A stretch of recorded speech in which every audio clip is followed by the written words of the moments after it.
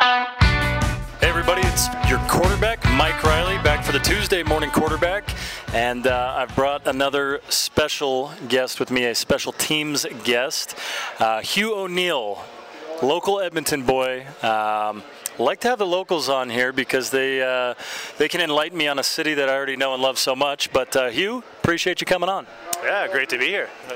I'm not sure what you were going to be doing if you weren't on the radio show. Probably a little spa day on the massage tables or chairs, maybe a tub. I don't know. What's your usual routine? Oh, you definitely crush some food right after practice for sure, and then maybe hit the tubs, maybe hit the tights, maybe go see Donnie in the training room, just get his hands on me kind of thing. But that's yeah. Makes sense. Probably lots of film too. I mean, that's what football is. You gotta figure out how to perfectly drop the ball to kick it against BC. I'm sure it's a little different every week, so I hope you're studied up on that. But I want to make sure that the people listening understand the history between Hugh O'Neill and Mike Riley. This is not our first rodeo. Matter of fact, we played together in BC and lived together in 2012. We were teammates on the field. We were also teammates on the ice, playing some NHL. On the Xbox, and we were also having a beard growing contest. I'm not sure who you would say won that one. I think I took an early lead on that one. Early, middle, and late. I think your beard was about a foot long. So, but we'll get into it here. Edmonton, most of you know, called the Festival City, and despite it being, or in spite of it being, whichever you prefer, the Festival City, I have not ever been to a festival, but I happen to know somebody that has to have been to many. Again, being a local guy and just a folksy kind of guy himself, Hugh. What festivals have you been to?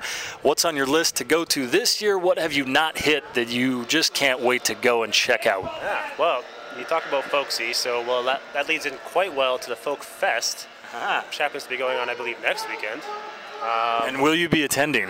I might be attending. I might try and sneak in for Friday. I got some camping plans in the mountains, so we'll see. But I got out there a couple years ago. It's a beautiful view of the city, some great music. There's like 18 stages. I don't even know. It's ridiculous how many stages I got there. Wow. Okay. So just a normal week for you. I don't know. I might go camping. I might hit up the Folk Fest. So that sounds great. Perfect. So Folk Fest. I might have to check it out. I've heard some of the guys on the team talking about it. Sounds like a great time. What else do we got on the docket? Another good one is, this weekend, if you're not too late, hopefully you hear this 3 days ago, I think. Yeah. Is Heritage Days, which I hit out this weekend, which was a good time. Lots of good food. I think they have like 70 different countries. So if you missed it this year, make sure you go next year because there's tons of good food. Another big one that I really want to get to is Fringe Fest, which I think is coming up. I'm not sure exactly when, but I don't think it's happened this year yet. But I think it's like a pretty big deal in North America all around. So that's a bunch of different plays and acting and stuff going on. So that's a big one for sure. Okay, all right. So we got Fringe Fest. We got the Heritage for next year. I'm looking at the list here. The list is enormous of festivals, but I'm just checking out a few of them. The Edmonton Dragon Boat Festival. Have you been in the boat? Were you rowing? If not, do you plan to? I have not been in the boat, but I'm just starting to think about it now that maybe it'd be a good idea for us to get a team together here. If we have the day off, I think we'd make a pretty good squad. Yeah, we're gonna have to be very selective. These dragon boats look a little narrow. I'm not sure if Mondo or Sorensen or O'Donnell are going to fit. And if they do, we have to put one in the front, one in the back, so it doesn't tip, and then load up the middle with some linebackers, wide receiver bodies. I know I haven't been to it, but I've heard of the Boardwalk Sand on White. I don't know if you've been to it or if you've seen it or driven by, but that's something I would love to check out, man.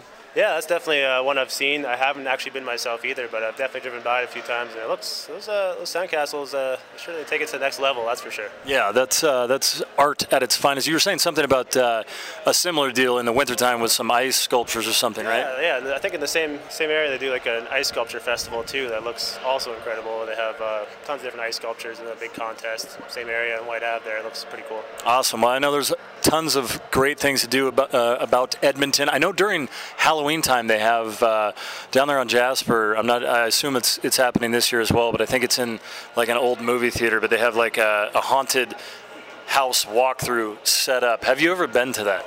No, I haven't. It's definitely on the list to go get to, though. Yeah, I believe it's an old theater that they converted. I think it was a church for a bit, and now it's a haunted house. So it's gone through its phases. Yeah, well, that makes sense. It all goes together well. I went to that a couple of years ago, and again, the only reason I was able to make it through was because I had the O-line with me, and I was like sandwiched in the middle. So the guy wearing the massive baby in the diaper with the butcher cleaver outfit wasn't able to make his way over to me, so I was thankful for that.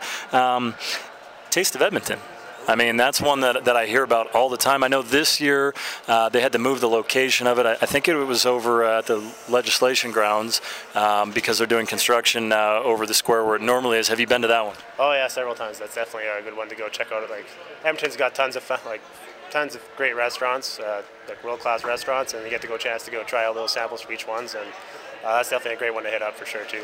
That's beautiful. Well, I mean, we talked about all these different things, asking you what your favorite is, all of that. I'm going to go check out a few of these for sure. I'm sure many of the people that are listening love that part of the city.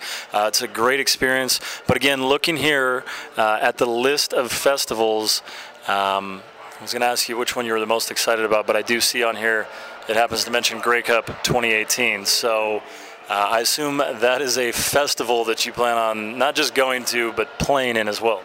Yeah, it's definitely a big one. I'm definitely keeping my eye on this year. All right. Sounds good. Well, thank you, everybody, for listening again. Thank you, Hugh, for being our guest and giving us a little piece of the folk and festival side of Edmonton.